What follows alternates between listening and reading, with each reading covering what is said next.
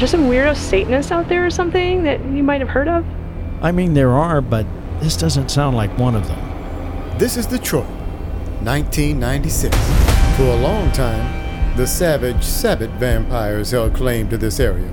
That is, until 4 years ago when McMasters and his Camarilla group infiltrated the city, then kicked their asses out. I still can't believe your clan lets you call yourself Tory. There are no rules for us anymore. We are who we want to be. And right now, I want to be Tory. It's a little audacious though, isn't it? Hey, Audacious is my middle name.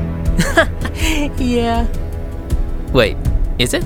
Why am I in the back alley of this gin joint? It turns out that the best way to gain knowledge is to invite the city to your secret club and film them the entire time that they're there. Who knew? I work for you Camarilla folks too. But you also work for them. It's an underground gothic club for kindred. The lady would prefer tiki torches and Christmas lights?